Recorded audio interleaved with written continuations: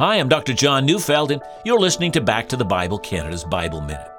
Genesis 3 verse 9 says, "But the Lord God called to the man, 'Where are you?'"